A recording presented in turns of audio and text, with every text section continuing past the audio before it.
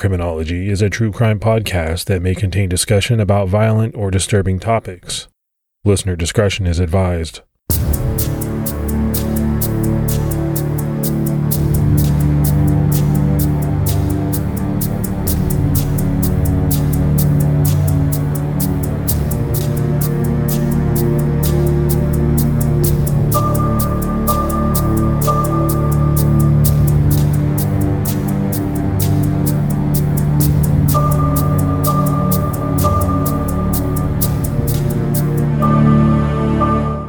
Hello, everyone, and welcome to episode 99 of the Criminology Podcast. I'm Mike Ferguson. And this is Mike Morford. Mr. Morford, how are you? I'm doing good. How about you? Yeah, no, I'm doing very well. Ready to get into another episode of Criminology. Morph, one thing that I've been trying to keep an eye on are the updates in the Kristen Smart case. That's something that has really got my attention. You know, there was supposed to be a big bombshell from the FBI. Well, okay, turns out there was some miscommunication there, but not long after, it came out that there were some search warrants served in several different locations. They went out to Paul Flores's mom's house. And, you know, Flores has been a guy that police have looked at from the very beginning. He was the last person known to have seen Kristen Smart alive. So they took a bunch of stuff, evidence, whatever it was, from his mother's house. They did some digging, but as far as I know, there haven't been, that many details that have come out as it relates to exactly what they took or what they found. Yeah, that's a case that's been too long to have some kind of resolution, so I'm excited to see what's going to happen. One case I've been following a lot lately is the case of Lori Vallow. Lori Vallow recently got married to a man that I believe is her third or fourth husband. Don't hold me to that. But some of her previous husbands, at least one of them, have met with untimely deaths. So the man she married, his wife just died under questionable circumstances 6 weeks ago or so. And now the two are sort of came together. They have these spouses that are dead under questionable circumstances.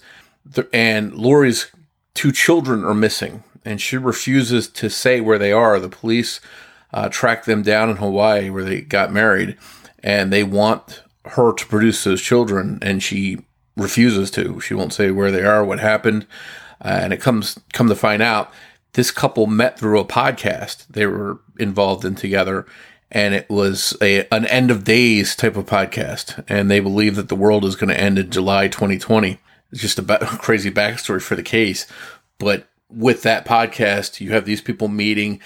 Family members, siblings as well of these people have been murdered or disappeared.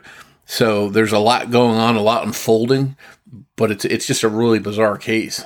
Yeah, no, it is very fascinating. And ultimately, I think Morph would make for an excellent episode once all of the facts come out. My thought is there are a number of tragedies surrounding these two individuals, but we're going to have to wait and see what police uncover. But it's another case to keep an eye on for sure. All right, before we get into our episode, let's go ahead and give our Patreon shout outs. We had new Patreon supporters in the way of Keisha Smart, Amanda Morrill, Karen Hudson, and Emmanuel Sylvan. So that new support is very much appreciated. Every week you read those names and I'm just, blown away by how many people are willing to support us on the podcast. And if anyone out there listening would like to support Criminology on Patreon, you can do so by visiting patreon.com/criminology. All right, buddy. So we have a very interesting case for everyone in this episode.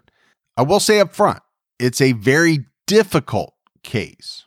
We're talking about the abduction and brutal murder of a 3-year-old, Rachel Runyon, in 1982. We've handled some of these cases before, you and I, but this is a case And we wanted to say it right up front, where the details are extremely disturbing. And how can they not be, right? Anytime you're talking about the murder of a 3-year-old child, it's these type of cases, Morph, that make parents afraid to let their children out of their sight, even if it's just to play in their own yard. Rachel's case shocked the residents of Sunset, Utah to their core, and this case paved the way for better laws intended to help safeguard children in the state of Utah. Rachel's mother, Elaine, is fierce. She's relentless in making sure that what happened to her daughter doesn't happen to others. And we talked to Elaine. You'll hear from her throughout this episode. Sunset, Utah is about 30 miles north of Salt Lake City. The small city was incorporated in 1935, but the first settlement dates back to the 1800s with the arrival of the James Hill family. The area was originally used by Mormon pioneers as a place to feed and graze their animals during the harsh winter. The town was first known as Sand Ridge, and later the Summit, until 1896 when it was changed to Clinton. Around 1916, a group of women were in awe of the beautiful, colorful sunset over the Great Salt Lake to the west, and decided to call the town Sunset. A short while later, it became known as the community of Sunset. Its incorporation in 1935 resulted in a residential-type community during World War II. Homes were built as a result of the government development of Hill Air Force Base and Ogden Arsenal, directly east of Sunset. The town had a steady 600 residents living there until the 1960s and 1970s, when more homes and subdivisions were built. This raised the population to about 6,000 people. Sunset seemed to be a great place to raise children. It was this small, safe town atmosphere that drew Jeff and Elaine Runyon in when they moved their children to Sunset in the late 1970s. Jeff and Elaine Runyon had a child named Justin, who was born in 1977. In early 1979, the couple decided to relocate from Tennessee to Sunset, Utah. At the time of the move, Elaine was pregnant with the couple's second child, Rachel. On June 23, 1979, Rachel Marie Runyon was born in Sunset, Utah. 2 years later, the couple welcomed a second son named Nathan. The family resided at West 870 North in Sunset, just south of Doxey Elementary School, which was part of the Davis School District. The school's playground sat about 15 feet directly behind the Runyons' home. The Runyon kids, over the years, would come to enjoy playing at the school's playground. Rachel Runyon was a sweet, well-behaved, beautiful little girl with a severe thumb-sucking habit. She had pretty blue eyes and long blonde, naturally curly hair, and she looked just like her mother. During the summer of 1982, Jeff Runyon, who was 28, and Elaine, who was 25, had installed a gate in their backyard fence to give them easy access to the playground and school. Elaine took the children to the playground many times, and nothing out of the ordinary ever happened. But on August 26, 1982, 5-year-old Justin and little Rachel, who was 3 years old at the time, begged their mom to let them go to the playground alone. Elaine eventually gave in when she saw the smiles on their faces, and she allowed them to go. The kids took 18-month-old Nathan with them. Elaine kept an eye on the kids through her kitchen window as she fixed Sloppy Joes for lunch. Remember, we're not talking about a playground down the street or around the corner. This playground was essentially in the Runyons' backyard. But as kids sometimes do, they wandered a bit further than they were supposed to. Elaine recounted that day for us, and how ordinary it was, and how safe it seemed. I've never forgotten a minute of that day. It was a very difficult day. I was just being mama, cooking lunch, making sloppy joes.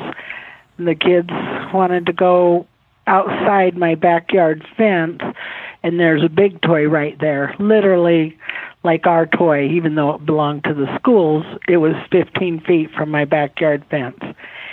So they had never got to go over there by themselves, only with me or Daddy. And we hadn't lived there that long, and so it was a fun thing to do.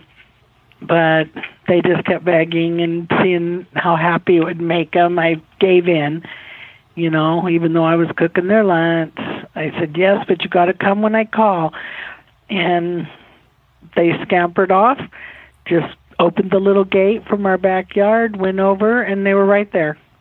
So I just kept cooking lunch, and I didn't feel good about it. My stomach was nervous because I never let them go over there by themselves. And so I called each child by name. I said, Justin, Rachel, Nathan, and each one answered. So I'm like, okay, they're okay. I'm just being too worried for nothing. And then I go stir the sloppy joes some more, and then I go over to the window again, and they're at the other side of the park, and it was about a football field away, and I'm like, what are they doing over there? So I'm calling out, Justin, bring everyone home, kind of like, what are you doing over there? And he comes running, and he comes in and walks up the steps. It was sometime between 12 and 1 p.m. when Elaine called her children in for lunch after she saw that they had gone over to the other side of the playground. Morph, there was no way she was prepared for what came next. Justin ran through the door and told Elaine that a man had taken Rachel. The man approached the group of kids at the sand pit and tried to lure them into his car by offering to buy them ice cream and bubble gum at a nearby grocery store. This idea enticed little Rachel, but Justin warned his little sister not to go with the strange man, and she started to walk away from the man. Justin relayed how all of a sudden this man grabbed Rachel, threw her into his car, and sped off. Elaine was horrified at hearing this news. She loaded the kids into the car and took them to the local ice cream shop to look for Rachel. But there was no sign of her. And he's like, Mommy, I have some real bad news. And I said, what? And he said, Rachel's in a car. I go, what car? He said, a blue car. I said, whose car? And he said, a black man's. And I'm like, I fell to my knees, and I said, Justin, he'll kill her, he'll kill her. It just sounded bad, and that was my instant reaction. And it was just absolutely horrifying. And so he said he was going to take us to Bobco's for ice cream. And so I put the kids in the vehicle, and we ran over. And I thought, oh, my gosh, how do I ask? Did a black man come in with my little girl, a little blonde, blue-eyed, 3-year-old little girl? I just couldn't even hardly say those words because I knew what it sounded like. And even before I asked, I knew they'd say no, because you would remember that. It's an odd combination in 1982. So then we got back in the Land Cruiser, ran back home, and I got on the phone, called my husband at work, and I just said, it's Rachel. She's been kidnapped. And he says, call the police. I'm coming home right now. And the police pulled up 5 minutes later. When the authorities arrived, they quickly started the search for little Rachel, who was last seen wearing a white playsuit with green and blue flowered print, brown leather shoes with bright yellow laces, a blue ribbon in her hair, and gold studs in her pierced ears. And on these bright yellow shoelaces were printed the word smile. And more, if you think about this situation, to have one of your children run into the house and deliver this type of bombshell news, I can't really even imagine what would be going on in my head. I would be frantic, and I think any parent would. Now, my kids are older. We've talked about that. You have younger kids. Yeah, I think it really hits home for me. And I think anybody that has kids, even your kids, when they were younger, I'm sure you remember those times where they'd be right at your side, and then you look down and they're gone, and you get that quick adrenaline rush, and you look around and all of a sudden you see them a couple feet away. But I can only imagine the the shock, that feeling that she got when she heard this news from her son. Well, and I often think of the Adam Walsh case, right? Being in a department store and your child is just an aisle or two away, let's say, and then all of a sudden they're gone. That's a certain type of frantic situation. A lot of us have been through that. You know, a kid wanders off into the next aisle and you get that pit in your stomach. To me, this is a little different. You're hearing from one of your children that a man has actually abducted your daughter. Yeah, and I think she must have known right away, this isn't my daughter's wandered off. Somebody took her. So this is a whole different level of shock. Despite Justin's young age, he and a 10-year-old neighbor boy who was also at the park were able to give police a pretty good description of the man that took Rachel. They described Rachel's abductor as being black or a dark-skinned male who was about 25 to 35 years of age. He stood around 6 feet tall and had a slender to medium build with a mustache, which was possibly a handlebar type. He was wearing a blue pullover shirt with a red stripe circling the chest and sleeves, blue jeans, and old blue sneakers with white stripes. The man was driving a blue four-door mid-size car with brown wood grain stripes down the sides. The car had high front seats, lights across the rear, and a rear windshield wiper. The rear bumper was chrome, and the rear license plate was below the bumper. The car may have been either a Ford Pinto Squire or a Mercury Bobcat. I think that level of detail is amazing to come from these two kids that saw this happen, from the description of the man to the highly detailed account of his car. You know, as you were talking, Morph, that's exactly what was going through my head. This is an amazing amount of detail about a car coming from, you know, two fairly young kids. I think there's a lot of adults that, if pressed, would not be able to remember that level of detail in that type of situation. It's very impressive. I think what can't be discounted is how valuable that type of information can be. You know, it's pretty rough when all you can really say about a car is that it was a blue four-door, right? How many blue four-door cars are there? But when you start to get into those type of details, the wood grain stripes, the placement of the rear license plate, you know, where it was in relation to the bumper, those are amazing details that oftentimes can help police narrow things down to a very specific type of vehicle, or at least a handful, like we mentioned. After speaking with the children, police learned that the man who took Rachel had actually spoken with other kids at the park for at least 15 minutes before the abduction occurred. Within 30 minutes of Rachel's abduction, police had set up a roadblock, but this did not result in them finding the man or Rachel, and their immediate search revealed no signs of Rachel. Remember, this is a pretty small town, somewhat rural. We're not talking about a very heavy, dense population. So by the time this roadblock was set up, Rachel and her abductor had vanished, and police couldn't find any additional witnesses to help them in their investigation. While police searched for their missing daughter, the Runyons were understandably shaken. For me, I was horrified. My stomach was sick, and to carry it out, I mean, we'll get into that, but I couldn't eat. I couldn't sleep.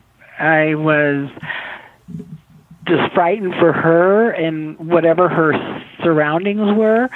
And if she was cold, if she needed food, it's so helpless, and it just incapacitates you. It was horrible. I don't like to go back there in that thinking, because it's really painful.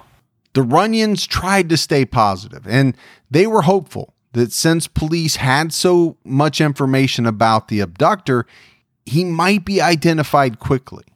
I was hopeful, but I wasn't going to be happy till I had her in my arms, and it's not over till it's over. And so they had roadblocks up within 20 minutes, and just the news was out there, and I just thought, okay, they're going to find my little girl, and it's all, the police will take care of it. I didn't know that it was the beginning of a long, long career of missing children and heartache and pain. The city of Sunset put up a $20,000 reward, and the Runyons contributed another $20,000 for information leading to the return or recovery of Rachel. Residents of Sunset put up missing persons flyers with Rachel's picture and the suspect composite sketch around the community.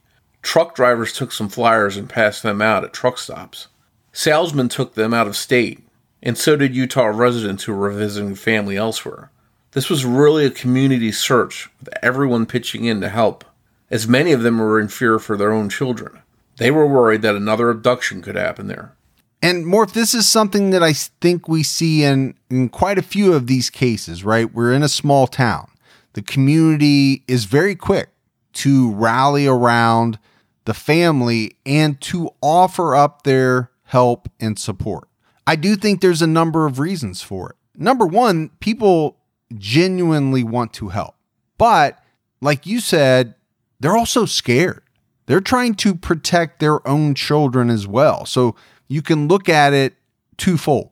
These are people that want to help a family in need. Who doesn't want to help find a missing 3-year-old?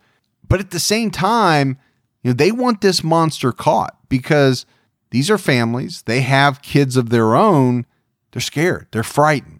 Isn't it amazing that we live in a world where you can get anything you need when you need it right to your door? With DoorDash, you can get pretty much anything. And whether you're sick and you don't feel like getting out of the house, DoorDash has you covered. Maybe you're at a party and you run out of alcohol or ice or something like that, but you want to keep that party going. You need a little assist. DoorDash has you covered. Sometimes my wife and I, we just don't feel like making dinner. We're tired. We want to watch a show. That's when we hit DoorDash. DoorDash makes it easy to get the food that you want without all of the hassle. And I'm always amazed when I go on DoorDash by the selection. Whether you're in the mood for fast food or something a little fancy, maybe a nice steak. I know around me, they have just about everything. The hardest part for my wife and I is deciding on what we both want. That's the only trouble we ever have. DoorDash, your door to more. Download the DoorDash app now to get almost anything delivered. Must be 21 and over to order alcohol. Drink responsibly. Alcohol available only in select markets.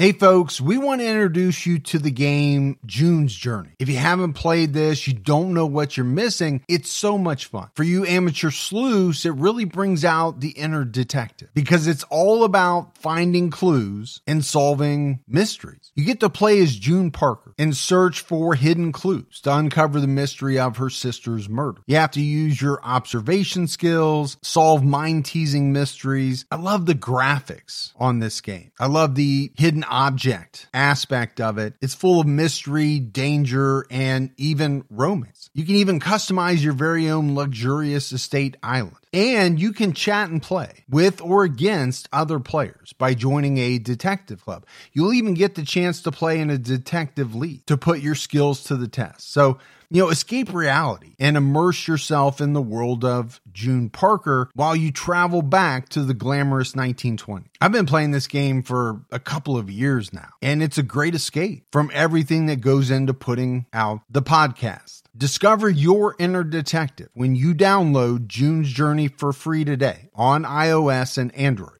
The Runyons spoke with countless media outlets, including Good Morning America, and they registered with Child Find, a nonprofit organization created in 1980 to help search for missing children.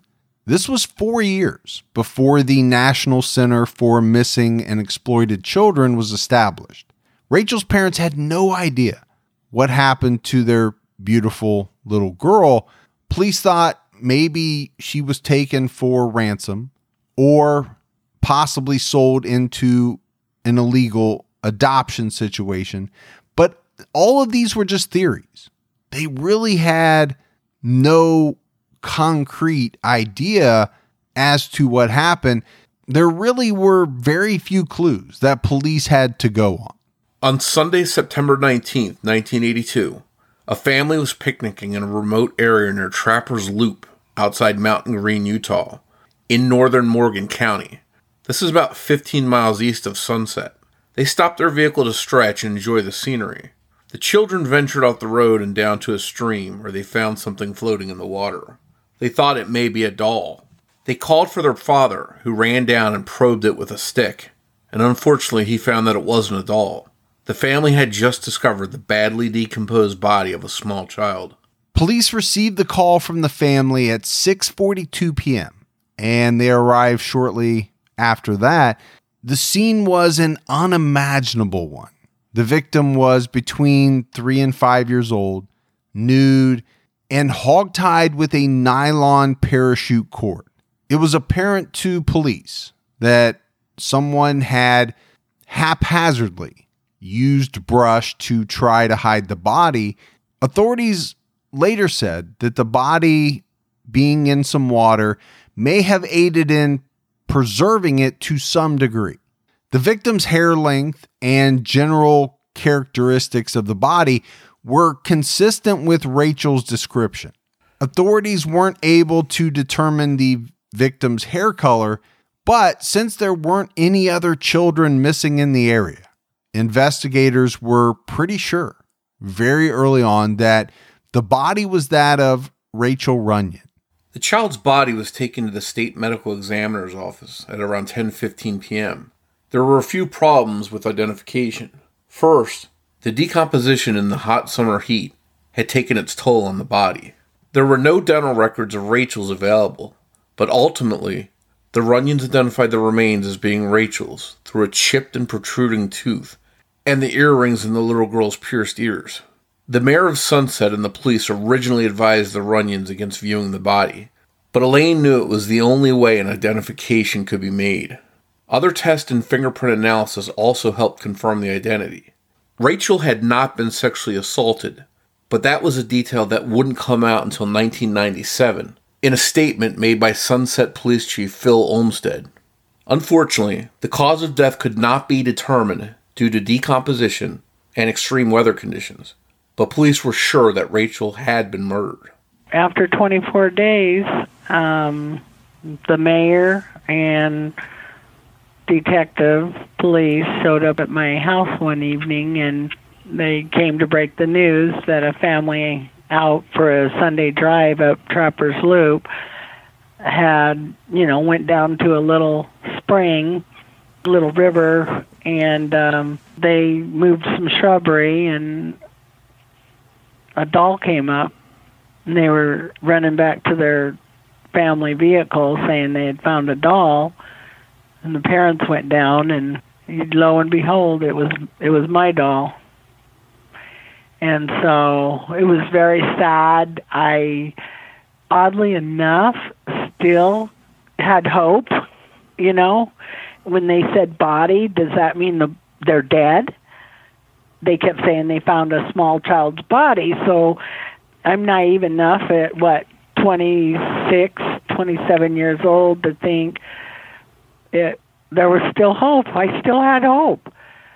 It's hard to shut down the search once we had so many things going every day for 24 days, right? The news just kept getting bigger and bigger, and we went to New York to be on CNN and the Today Show and share all our stories to keep the word out. And now we had the answer that we had been hoping we wouldn't have. But at the same time, we were grateful because we know how hard we'd been searching every single day, and the fact that she was found in a mountain canyon stream is sheer miracle. Rachel's body was the third discovered in Morgan County over the previous 3 months, and Rachel was the fourth unsolved murder victim on the books in the county at that time. Morph, when you hear that, 3 bodies discovered in 3 months, and this was prior to Rachel being discovered, in what is a relatively small town, small county, that really jumps out at you. Yeah, in an area that is supposed to be pretty safe and has that reputation for being someplace you can raise your kids without worries, that number does seem high. Ultimately, those other bodies weren't related to Rachel's case, but it still grabbed your attention. Authorities searched the area where Rachel Runyon's body was found, and they discovered a pair of underwear, later confirmed by the Runyons as Rachel's. A 10-member task force, led by then David County Sheriff Brant Johnson, was set up to investigate Rachel Runyon's murder.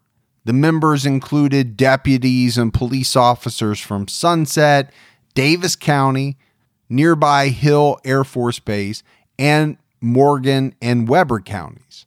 The FBI also joined in the investigation. Meanwhile, Rachel Marie Runyon was laid to rest on September 23, 1982, almost a month after her abduction. Over 400 people attended her funeral in the Latter-day Saints Stake Center in Sunset. Rachel's parents were thankful to have her remains so that they could give her a proper burial. I totally believe it was a blessing she was found, and I tell you, the magnitude of the horrendous crime it is when you are thanking God that you have your baby back and she's dead. We were just so grateful and so blessed that we were able to give her a proper farewell and be able to give her a funeral and be able to put her body to rest, and that we did not have to search the rest of our lives, because if we kept searching and it didn't matter. She was already dead. She was already hidden in a mountain canyon stream. We would have never found her if too much time went by. We had flooding that fall, and we just know how blessed we are that she was found. As the town and Rachel's family mourned the little girl's death, police worked leads in the case and developed persons of interest. But any hopes for a quick resolution would be dashed when no arrests were made, and the case went cold, leaving Rachel's family devastated. But Jeff and Elaine Runyon never gave up seeking justice, and set out to make a positive out of a negative. They became strong advocates for missing children and other crimes against children. Not long after Rachel's body was found, tens of thousands of children in Utah were fingerprinted. Some reports saying it was as high as 30,000 children in all. Other sources more have pegged the number even higher. The children's blood types were logged on file, and the parents were given identification packets in case a child went missing. We see things like this a lot because, unfortunately, it seems to take a tragedy like this to really spark an all-out effort to make meaningful changes to keep something like this from happening to more children. After Rachel's abduction and murder, there were reports of kidnap attempts and actual abductions. The murder of 5 young boys between 1979 and 1983 at the hands of serial killer Gary Bishop, a.k.a. Roger W. Downs, as well as Rachel's murder, angered numerous citizens, and Utah parents were fed up with crimes happening against their children. Thousands of parents attended meetings on missing children. A group of concerned mothers came together to lobby the Utah legislature for tougher child abduction laws. More than 2,000 other Utah mothers took turns standing on street corners to make sure kids got to school safely. In October 1982, a federal law passed that gave parents of missing children access to a nationwide clearinghouse administered by the FBI, with the information sent to local law enforcement agencies all across the United States. In early 1983, Elaine Runyon, along with other parents of missing children, pleaded for the passing of a tough Utah child kidnapping law. House Bill 209, which was sponsored by then Representative Lyle Hilliard, required individuals convicted of kidnapping children to serve at least the minimum term imposed by a judge. In October 1989, the television show Unsolved Mysteries aired an episode on Rachel's case, once again bringing the attention it deserved. In the episode, some disturbing things were revealed by police to the audience, including a police theory that Rachel may have been kidnapped and murdered for purposes of a snuff film. They didn't go into a lot of detail about what led them to that theory. It was just 6 months before the Unsolved Mysteries episode aired in April 1989 that an unidentified woman told Salt Lake City police that her brother killed Rachel Runyon.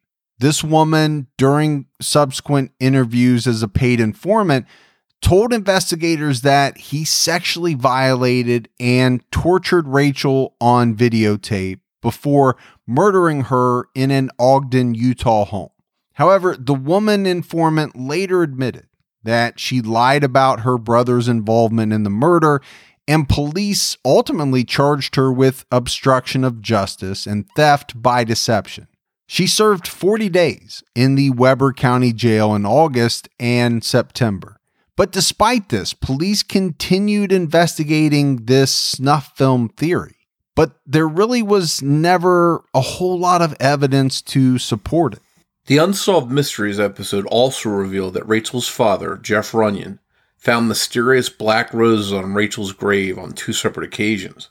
Another possible clue that was revealed in the episode was a message in black ink found by a security guard on the bathroom wall of an all-night laundry business, 7 miles from Sunset. The message read, "Beware, I'm still at large. I killed the little Runyon girl. Remember, beware." The sinister note was also accompanied by the drawing of an inverted cross and the number 666, leading some investigators to think that the murder of Rachel Runyon may have been related to satanic ritual or cult activity.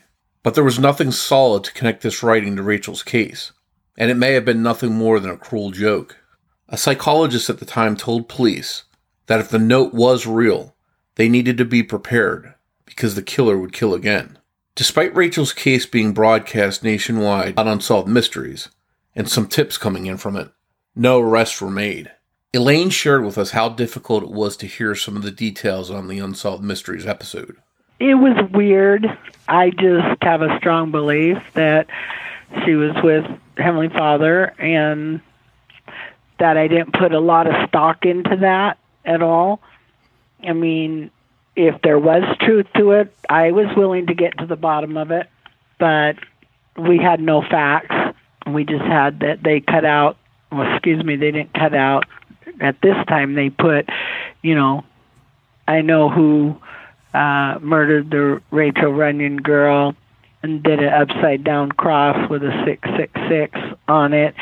And the police cut that wall out and, of course, re-drywalled it and kept that as evidence. And they showed that, and they showed that there was black flowers on the grave. Well, was it roses that died?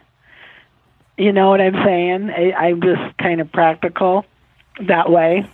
And we never did find a snuff film.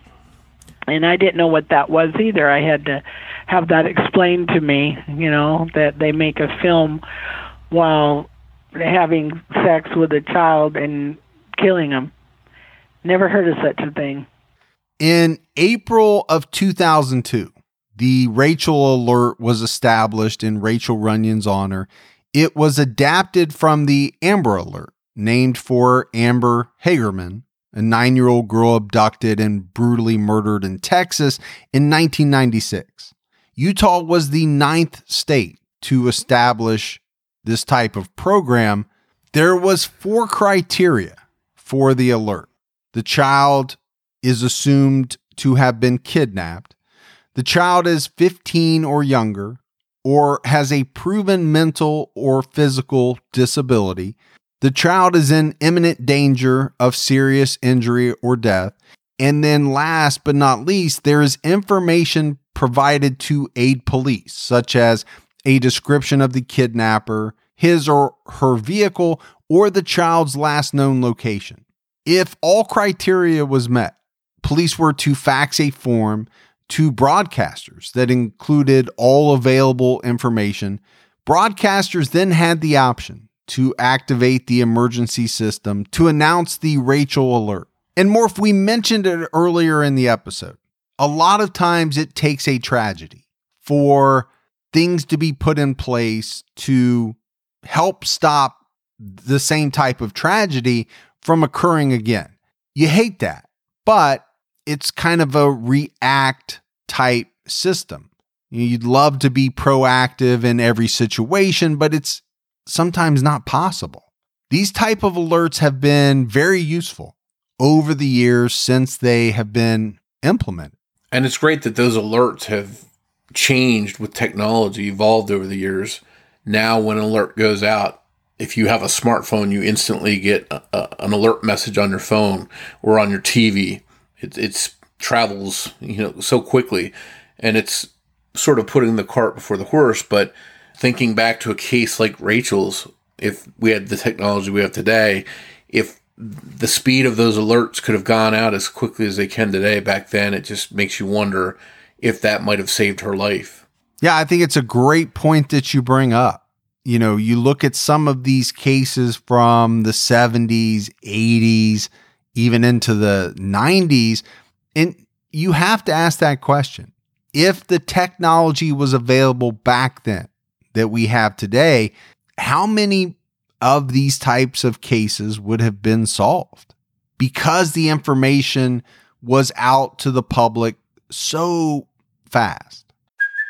Hey, it's Kaylee Cuoco for Priceline. Ready to go to your happy place for a happy price? Well, why didn't you say so? Just download the Priceline app right now and save up to 60% on hotels. So whether it's Cousin Kevin's Kazoo Concert in Kansas City, go Kevin, or Becky's Bachelorette Bash in Bermuda, you never have to miss a trip ever again. So download the Priceline app today. Your savings are waiting. Go to your happy place for a happy price. Go to your happy price, Priceline. The Rachel alert was first used on June 5th, 2002, when 14-year-old Elizabeth Smart was abducted from Salt Lake City. She was found 9 months later in March 2003. The Rachel alert helped in the recovery of 3-month-old Nicholas Triplett, who was abducted from a shopping mall in 2003. A man named Jeff Salt was driving near the Jordan River, north of Salt Lake City, on January 29, 2003, when he spotted 3 adults walking with an infant. Jeff worked near the Jordan River and had a feeling that something wasn't right. He immediately called Salt Lake police, who drove out and checked on the infant. And as it turned out, the infant had been kidnapped, and his abductors were arrested and charged with child kidnapping. But the cases against them were dismissed in May 2003 after Nicholas's mother failed to appear to testify. Nicholas was then put in protective custody in California. In June 2003, Elaine Runyon presented Jeff Salt and Utah Highway Patrol Lieutenant Randall Ritchie with Utah's first Rachel Runyon Awards. On May 7th, Lieutenant Ritchie heard an alert about the abduction of an 11-year-old girl in St. Cloud, Minnesota, and that her abductor had ties to Provo, Utah. Ritchie knew that to reach Provo, the abductor would have to pass through Heber City, where Lieutenant Ritchie was stationed.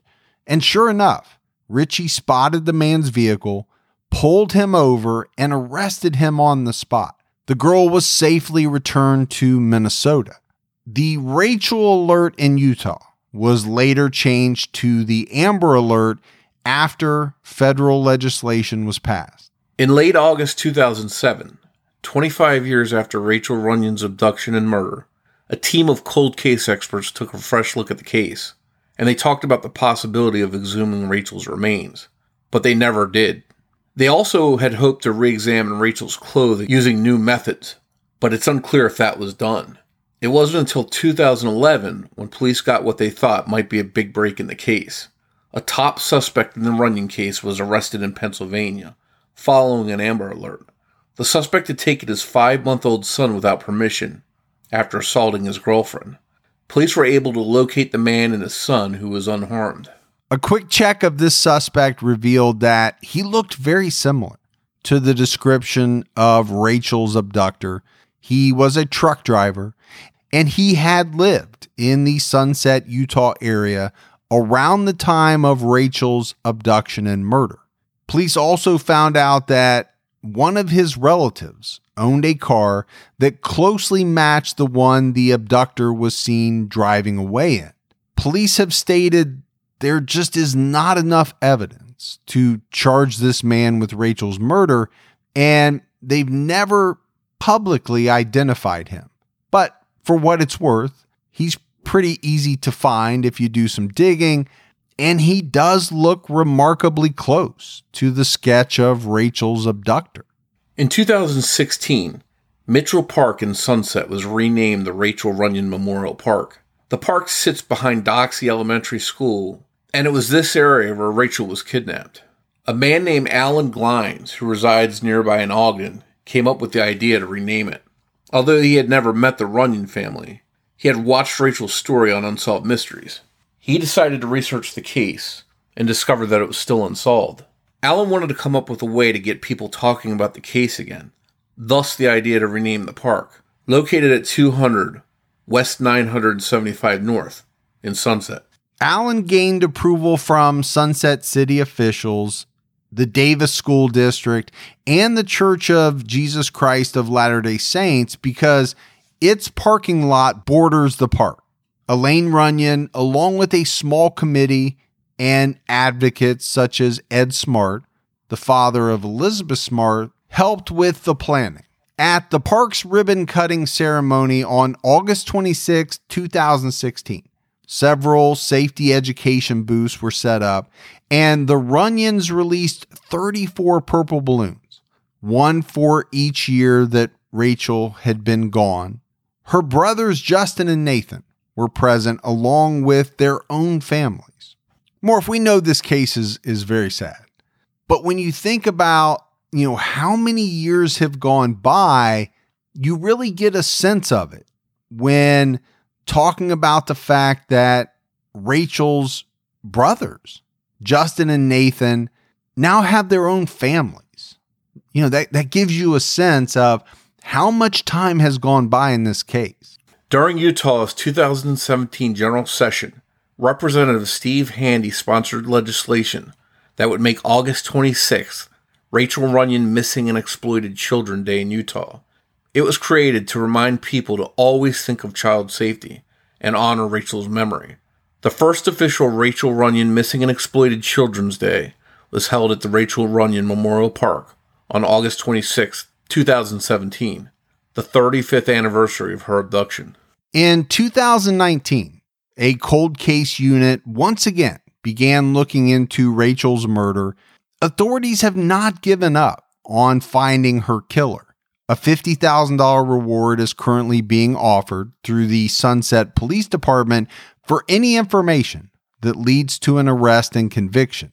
If you have any information about this case, please contact the Sunset, Utah Police Department at 801-825-1620.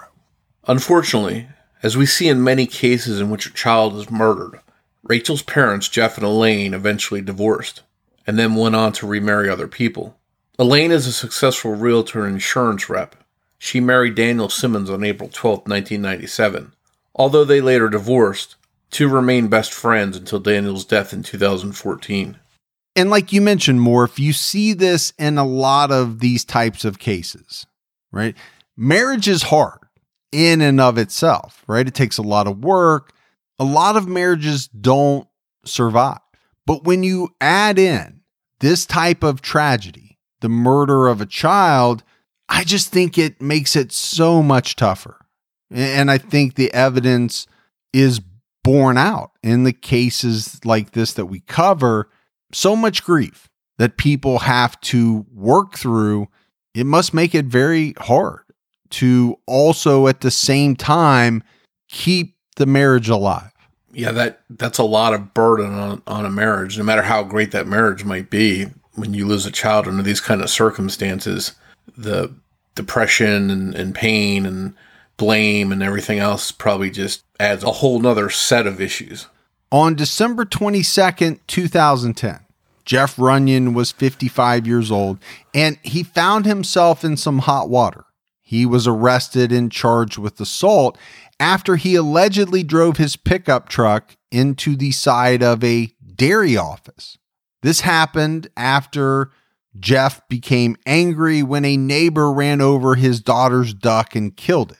Now, no one was injured, but around this same time, in an unrelated incident, Jeff was charged with 2 counts of violation of a protection order and 1 count of providing false information to police. Both of these were misdemeanors. According to police, the charges stemmed from a packet of wanted posters and letters Jeff had mailed out earlier that December to several media outlets. The documents accused his second ex-wife of child abuse and alienation of parental affection. On top of that, Jeff also faced 2 counts of child abuse based on allegations that he physically abused his then 22-month-old son in March of 2010. Rachel's brother Justin is now in his early 40s. Nathan is now in his late 30s. As we mentioned earlier, they were both married with families of their own. Elaine and her son still reside in the Sunset area. It's been almost 38 years since Rachel Runyon's murder. Far too long for her family to wait for justice. For Rachel's family, they were all affected by the loss in different ways. It affects each one of us a different way. Like each of our family members took a different scar. And mine was I was fighting to save the world and save all the children, because where were the mothers about kidnapping when this happened? I didn't know anything about such horrible things. Not at all. And so I turned into a crusader, and I don't know, my husband at the time almost seemed like he tried to hide from the limelight, because you don't want to be in it. But we knew publicity was the only way to get our child back, to get the word out, because we knew we couldn't be everywhere, and she could have been taken to cross borders, a rich family to, adopt her out of the country. We didn't know. We had to try everything we could. My sons had different issues. My youngest son, who was 18 months when she got taken, was he became somewhat of a celebrity. Everyone's, oh my goodness, you're Rachel's brother? And so he kind of had that kind of status. And my other son, the one that did the composite and, went under hypnotism and saw the guy and talked to the guy and tried to give us most of the information, he had a lot of trouble.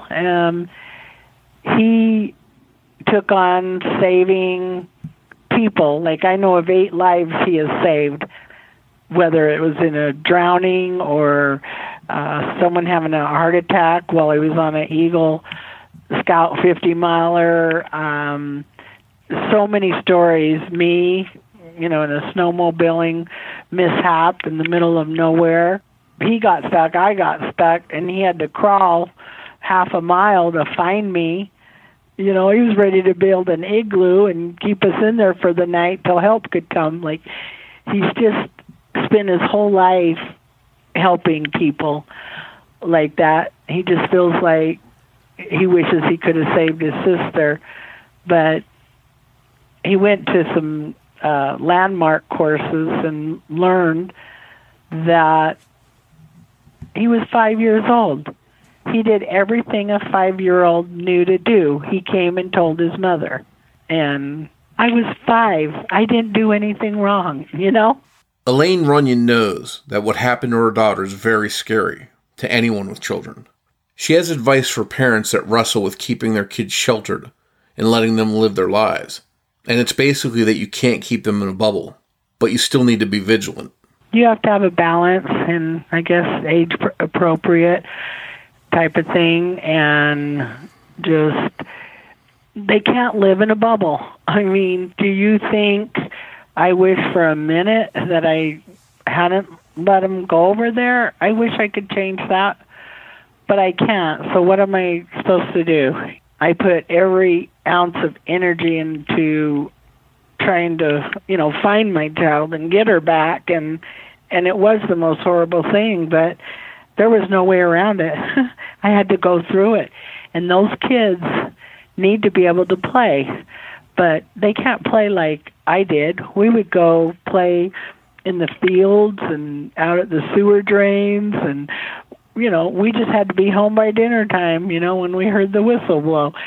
We would no more let our kids do that now as the man in the moon. Even at 15 feet from my backyard fence, I still was very careful. I'm very conscientious, and they knew that, and they cannot believe it even happened to our family. But the fact that it did made everyone more aware that if it could happen to me, it could happen to them. And so everyone became more conscientious because they just knew how careful I was. And I'd go grocery shopping, and all three kids would be in the cart and trying to fit the food in between. I mean, John Walsh, their son, was right shopping with the mom, and he just was off over at another section, and before you knew it, he was gone and found with his head amputated. Keeping Rachel's story out there that this does happen to good people and to people that are careful, that have families, that have homes, that just good people. We just had a horrible thing happen because some bad person entered our territory and, took a chance and I guess got away with it so far, but he won't get away with it forever. Elaine told us how proud she was to be part of protecting kids while honoring her daughter's life. I just felt like fighting back, so I started with legislation, whether it was House Bill 209, the Comprehensive Child Kidnapping and Sexual Abuse Act, or the Missing Children's Act, which we passed nationally and then we passed statewide, and so they sync with each other, and you can put, the kids in the database or the perpetrators and match fingerprints, and we're always doing something, and we've had kids safety fairs, and we've done fingerprinting, and I've been involved with people like Sam's Club that if I raise 1,000, they match 1,000. I worked with Representative Steve Handy, and we've got the Rachel Runyon and Missing and Exploited Children's Day passed, and it's August 26th every year, and it's for the state of Utah. And our goal was to not only honor Rachel, but to keep the word and the education out about missing children, that this does happen and that we do need to be careful, and we need to keep that awareness out there to the public so they don't become complacent. And so I have an event on Saturday, the 25th of August, to bring in some keynote, speakers, and Ed Smart's joining us, and the chief of police over my daughter's case, the legislator, Rep. Handy, and I've got just the mayor and Paul Murphy, the former Amber Alert coordinator for the state of Utah. So we've got some neat people coming, and we're going to just get educated again, and you've got to keep it in front of people. And so that's another way I do it, but I've spoken at the colleges and done kid safety at the schools and been involved with RAD Kids and just all angles of child safety. It's been a, 36-year journey. All right, Morph. So that is the case of Rachel Runyon.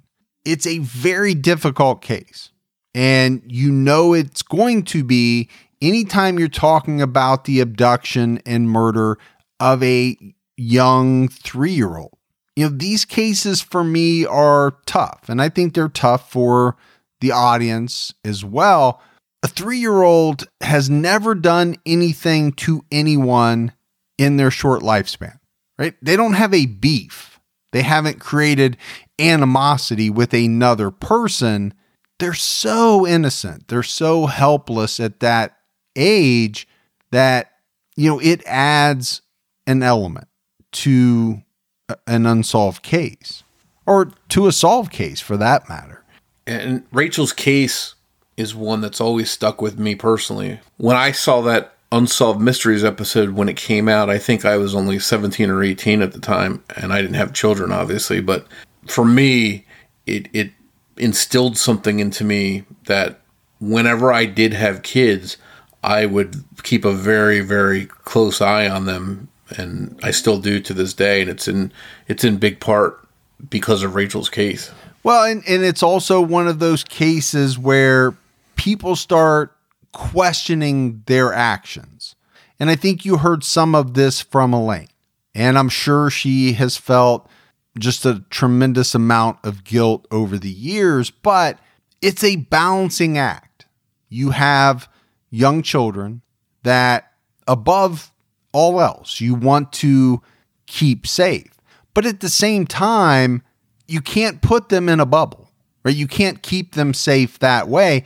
They do have to experience parts of life. And it's that effort of experiencing life that sometimes puts us all in a situation where we could run into a monster.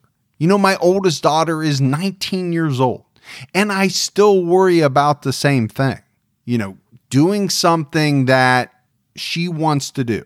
Okay, there's a possibility that by doing it, by going to this place, she is somehow making herself a little more vulnerable to a very bad person. But does that mean that she shouldn't be allowed to experience whatever that is? It's a question that all parents wrestle with. And, you think about wrestling with it with young children, it never really ends. I don't care if my daughter's 40. I'm probably still going to wrestle with some of these questions. I just think it's natural. It's that protective nature in all of us. But like I said, it's a balancing act. And if there's any good news that we should point out, it's that stranger abductions and murders of children is very rare. It doesn't happen a lot, but we hear about it. We fear it. In most cases, children that are abducted by someone they know.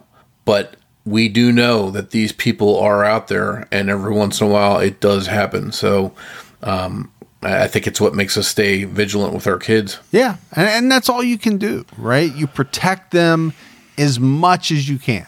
And you heard Elaine talk about it. You do have to be vigilant. You do have to keep your head on a swivel. That's something that I say a lot. Unfortunately, some of these crimes happen. And was there a way to stop it? I don't know. Sometimes there are just horrendous tragedies, and you have to deal with those.